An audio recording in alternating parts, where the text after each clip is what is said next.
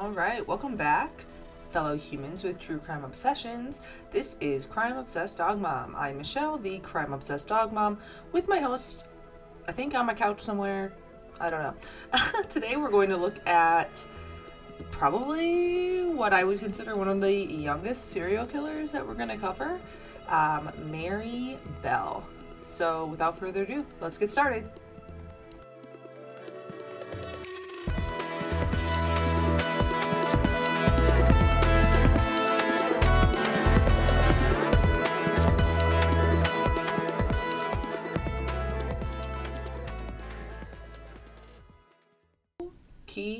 Dokie. Welcome back, everyone. Recording this a little later than I was wanting to, but that's okay. We went on a little trip this weekend, which was nice, and we went to Traverse City in Michigan, which is about like 4.5 hours from us, and we left Rory with my mom for the weekend. And yeah, so it was just a long couple days. Like Friday, I took the day off. I had to do the 3-hour glucose test, which, if you don't know what that is, essentially, I took the 1-hour test a couple weeks ago and I failed. My blood sugar was supposed to be under 135 after an hour, after having 50 grams of sugar. It essentially tasted like fruit punch or like red Gatorade, and it's like really, really sugary, and I failed it by like 3 points. So I was pretty big sad about that. But so I had to do the 3-hour glucose test, and like the 3 days before the actual test, I had to eat like at least 150 grams of carbs every day. And I was like, oh no, this is the worst, 150 grams of carbs. But so I took the test. I had to get there super early because I didn't want to have to wait, because if I don't eat in the morning, I gag, and I had a headache. It was miserable. And this time I had to have 100 grams of sugar on an empty stomach, mind you. And they take your fasting blood sugar. And of course, the little testing machine that they needed wasn't working. And so it took them for like 30 minutes to finally like call someone to get it figured out. Super annoying. But because they had to like stick me with a needle, take my blood sugar, or like my blood, but then pull the needle out. Sorry if some of you are not needle people.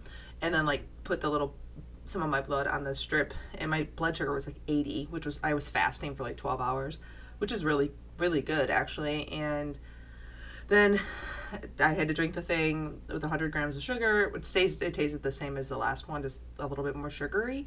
And then I had to get my blood taken at hour 1, hour 2, and then hour 3. So I had like four pokes overall. And I got my test results like the same day as we were driving up to Traverse City, and the highest my blood sugar was 111.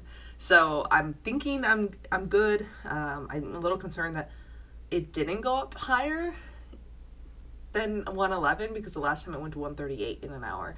So we'll see what that means. I haven't heard back from like my doctor or the nurses or anything. So, but I think I passed it, and it sucks because in I think like 10 weeks, I have to take it again at the normal time that people get it.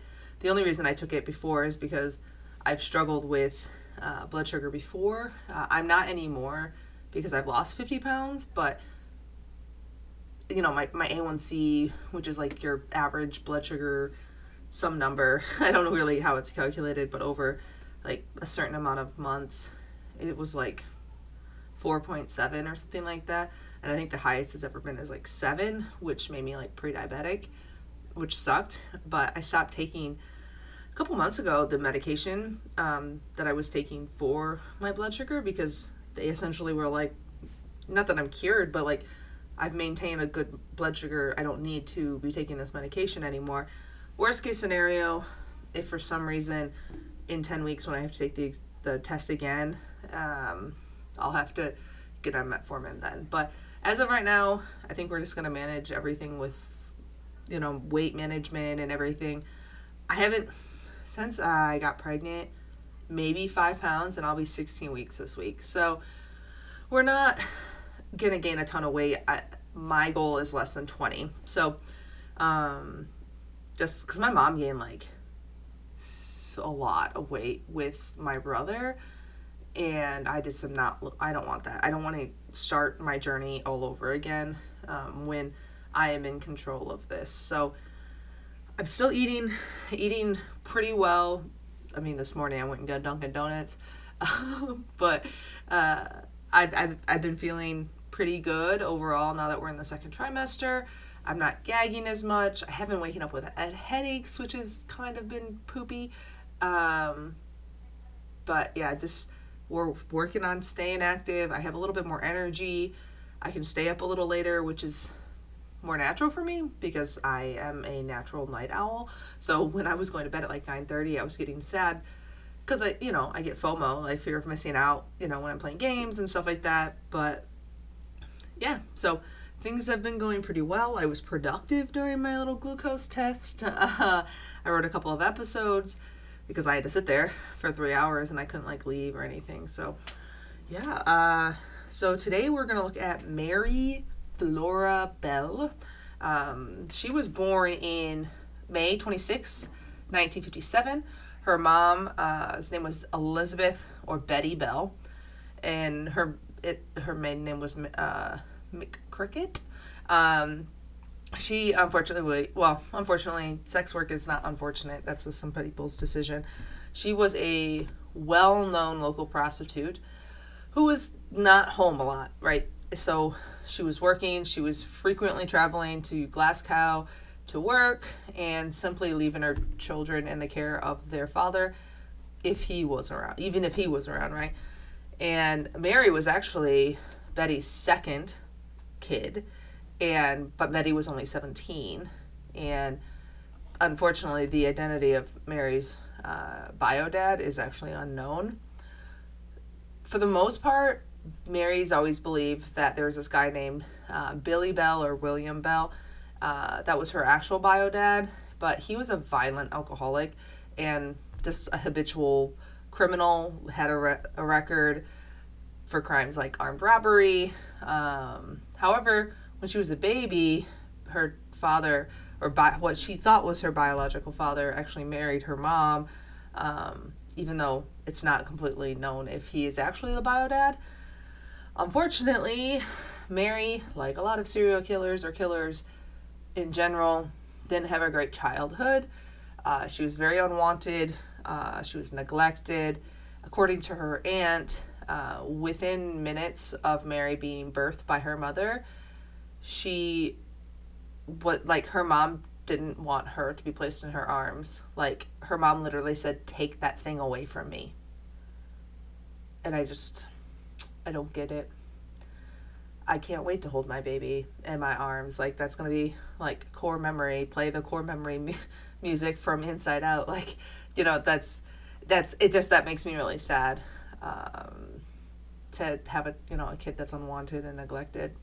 So as a young kid, baby, Mary frequently suffered injuries in household accidents while alone with her mother. It was actually believed that it was actually like deliberate neglect or intentional, like her mom was intentionally trying to harm her or even like kill her. One occasion in 1960, so she would have been like 3, Betty dropped her daughter from a first floor window. On a second occasion, she literally gave her a bunch of sleeping pills. She's also known to have once sold Mary to a mentally unstable woman who was unable to have children of her own, resulting in her older sister Catherine having to travel alone from Newcastle to reclaim Mary from this individual and to bring her back to her mom's house. So despite all this negligence, and clearly she didn't want the kid, right? She's abusing her kid. Her mom refused all these offers from her family, like, hey, we'll take her. We'll take care of her. But her mom wouldn't say or let them, essentially. So the area that she grew up was in Scotswood area of Newcastle. Not a great place. Very poor area. Lots of domestic violence and lots of just crime in the area. As a result, her crimes before Mary escalated, including attacks on other children at school, vandalism, theft, did not attract any attention because this is normal in this area. She also developed a reputation as a show-off, and her proclamation was, "I'm a murderer," was unfortunately dismissed for, her age. So on May 25th, 1968, she's 11, day before her birthday, 11th birthday, she strangled a 4-year-old named Martin Brown in a derelict house, which I had to look this up. It actually means it was abandoned, it seems like. She believed to have committed the crime alone. Martin's body was discovered by 3 children at approximately 3:30. He was lying on his back with his arms stretched above his head. Aside from specks of blood and foam from his mouth, there was no sign of evidence or violence visible on his actual body. A local workman named John Hall arrived on scene, and he attempted to perform CPR, but unfortunately, he was already passed away at that time. As he was attempting CPR, Mary, or she was also known as like May, and she had a friend with her named Norma. They were not related. Belle appeared in the doorway of this bedroom where Martin was dead. Both were, quickly shooed away, and so they ended up going to Martin's aunt's, a Miss Rita Finley, and told her, "One of your sisters, Bairns," this means kid, just had an accident. We think it's Martin, but we can't tell because there's blood all over him, which, remember, there wasn't blood all over him. Following day, cops came, everything. Dr. Bernard Knight, he conducted a postmortem, essentially like an autopsy on Martin. He was unable to identify any signs of violence on the child's body. Remember, there's only like foam and blood on his mouth. So they couldn't figure out what happened, how he had passed away.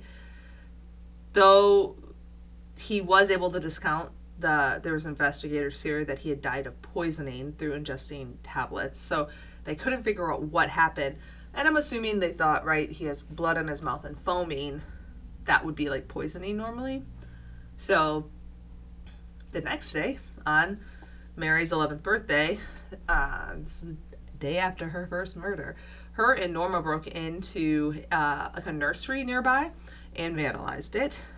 They entered the premises, they peeled tiles off the slate roof, they tore books, they upturned desks, and put ink all over and like poster paints all over the property before escaping.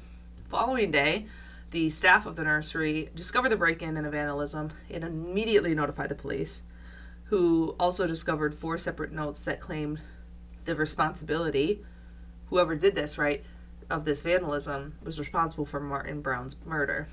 One of these notes stated, "I murder," and this isn't great grammar, "I murder so that I may come back." Another read, "We did murder Martin Brown. Fuck off, you bastard." A third note read, it's not spelled right, but "Fuck off, we murder. Watch out, Fanny," and homophobic slur. The final note was the most complex reading, "You are mice. Why? Because we murdered Martin. Go Brown. You beat. Look out. There are murders about by Fanny," and odd homophobic slur, "You screws." The police determined this was incident. It was just, they just thought it was like a tasteless and childish prank. 2 days later, on May 29th, shortly before the funeral of Martin, in a game of chicken, both girls called upon the house of his mother, June, asking to see her son. When June Brown replied that they couldn't see her because he was dead, Mary goes, "Oh, I know he's dead. I just want to see him in his coffin." Yeah. Continuing on. July of 1968, the pair again, Norma and Mary, took part in the death, again by strangling, of a 3-year-old, Brian Howe. on a wasteland in the same like Scottswood area. Police reports concluded that Mary Bell had later returned to the body to carve an N into his stomach with a razor. This was then changed using the same razor but with a different hand to an M. Mary also had used a pair of scissors to cut off some of Howe's hair, scratch his legs, and mutilate his private area. A few days later, about 5 days later in early August, the parents of Norma Bell contacted the police, stating their daughter wished to confess that she knew of the death of Brian Howe. DCI Dobson, who's the investigator, arrived at the home and formally cautioned Norma. They asked what she knew. Essentially like asked her, hey, what's going on? Norma informed Dobson that Mary had taken to a spot on the Tin Lizzie, at which point she had been shown Brian's body. Mary had then demonstrated to her how he had strangled the child. According to Norma, Mary had confessed to her that she had enjoyed strangling the child before describing how she had inflicted the scour marks to his stomach with a razor, which had been hidden at the crime scene, and the broken scissors. The scissors blade had also been hidden. Norma had led the police to the crime scene and revealed the location where the razor blade was hidden. A drawing Norma made of the wounds inflicted in the boy's abdomen matched exactly those of the coroner after they were doing his autopsy. Mary Bell was visited at her home early hours the next day on August 5th. On this occasion, she was very defensive when she was confronted with they're accusing her. She said to the detectives, "You're just trying to brainwash me. I will get a solicitor to get me out of this." So, which is like a lawyer. Later that day, Norma was questioned again. On this occasion, she made a full statement to which she admitted being present with Mary when she had actually strangled Brian. According to Norma, when the trio were alone on the Tin Lizzie, Mary seemed to go all funny, pushing the child into the grass and attempting to strangle him before stating to her, "My hands are getting thick. Take over." She had then run from the screen, leaving Mary alone with Brian. So she was there to begin, Norma was, but she ended up getting scared and running away. Forensic exam of the clothing owned by both girls revealed the gray fibers discovered upon Brian's bodies were a precise match to the woolen dress owned by Mary. The maroon fibers upon the children's shoes were a precise match to the skirt owned by Norma. Furthermore, the same gray fibers had also been found upon Martin Brown's body. So, shortly after their arrest, both girls went under psychological evaluations. The tests revealed that Norma was intellectually delayed and a submissive character who easily displayed emotion, whereas Mary was bright, yet cunning character prone to sudden mood swings. Occasionally, Mary was willing to talk, but then she'd become just sullen and wouldn't talk and defensive. The 4 psychiatrists who examined Mary concluded that although not suffering from a mental disorder, she suffered from a psychopathic personality disorder.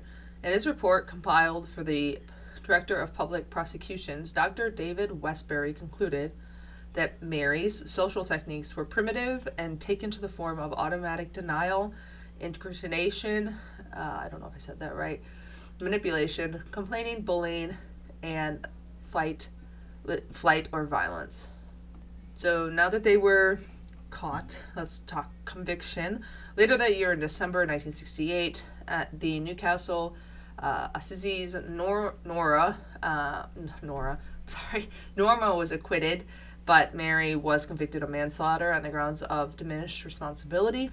The jury, taking their lead from her diagnosis by the psychiatrist who described her as those classic symptoms of psychopathy, the judge described her as dangerous and that she posed a very grave risk to other children. She was sentenced to be detained at Her Majesty's pleasure, effectively an indefinite sentence of imprisonment. So she was originally detained at the Durham Remand House, then remand home. Then she was transferred to a second remand home in South Norwood. She was then transferred to Red Bank Secure Unit, a young offenders institution, in early '69, when she was the only female, actually, among 24 inmates. She claimed at some point that she was sexually abused by a member of the staff and several inmates when incarcerated at this facility, claiming that the sexual abuse started when she was 13. In 1973, at 16, she was transferred to a secure wing of the HM prison stall in Cheshire. Reportedly, she resented her transfer to this facility, and she attempted to get parole, but she was unsuccessful. A few years later, in June of 1976, she was transferred again to an open prison where she undertook a secretarial course. 15 months later, in September of 1977, she once again made national headlines when she and another inmate briefly escaped from the prison. Both spent several days in the company of two young men in Blackpool, visiting the amusement places and sleeping in a few different local hotels. When Mary she actually used the alias Mary Robinson. Her and the other inmate eventually parted ways. Mary did end up getting arrested at the home of one of the guys that they were hanging out with, named Clive Shirtcliffe, September 13th. So she didn't make it for very long. She had dyed her hair blonde in an effort to disguise her identity. When she was she ended up, obviously going back into custody.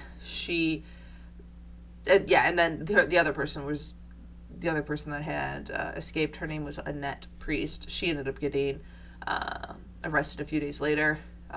Their penalty was Mary's at least, was for escaping, was the loss of prison privileges for 28 days.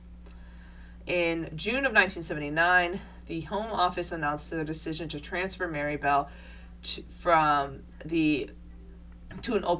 another open category prison in the village of Askham, Richard, in an effort to prepare her for, unfortunately, her eventual release into society, which was planned for the following year. In November of 1979, she worked as a secretary, then as a waitress at a cafe in Yorkminster under supervision guidelines in an effort to, once again, prepare her for her release.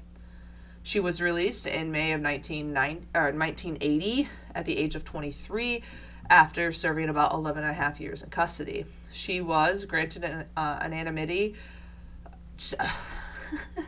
Essentially, she was anonymous. She was, got a new name. She started a new life somewhere else in the country under an assumed identity. Upon her release, a spokesman quoted that Bell wishes to be given a chance to live a normal life and to be left alone. 4 years later, in 84, she gave birth to a daughter. This would be her only child. Her daughter knew nothing of her mother's past until 1998, when reporters discovered Mary's then current location at a resort town in Sussex coast, where she and her daughter had been living for about a year and a half. Unfortunately, the media finding out where they were forced her and her daughter to leave their home and to be driven to a safe house by undercover officers. Later they were relocated to another part of the United Kingdom. Her daughter's anonymousness, was originally protected only until she reached the age of 18. However, in 2003, Bell won a high court battle to have her and her daughter's anonymous status to be extended for life. Any court order permanently protecting the identity of someone is actually known. So it now known, if anybody wants to have their identity permanently protected, is known as the Mary Bell Order. The latest update that I could find was that in 2009 she had become a grandmother. So she had a real rough upbringing. She killed 2 kids very quickly after each other, went to jail, served 11 and a half years, and is just living out. her life now. So that's kind of crazy to me, but that's kind of it. That's all we have. It's not a super long episode, but I do appreciate everybody tuning in. If you have any feedback, let me know. You can follow me on all the different socials at CO Dog Mom podcast, or just look up Crime Obsessed Dog Mom and you will find us there. Be kind to your animals. Stay true crime obsessed, and I will talk to you all next week.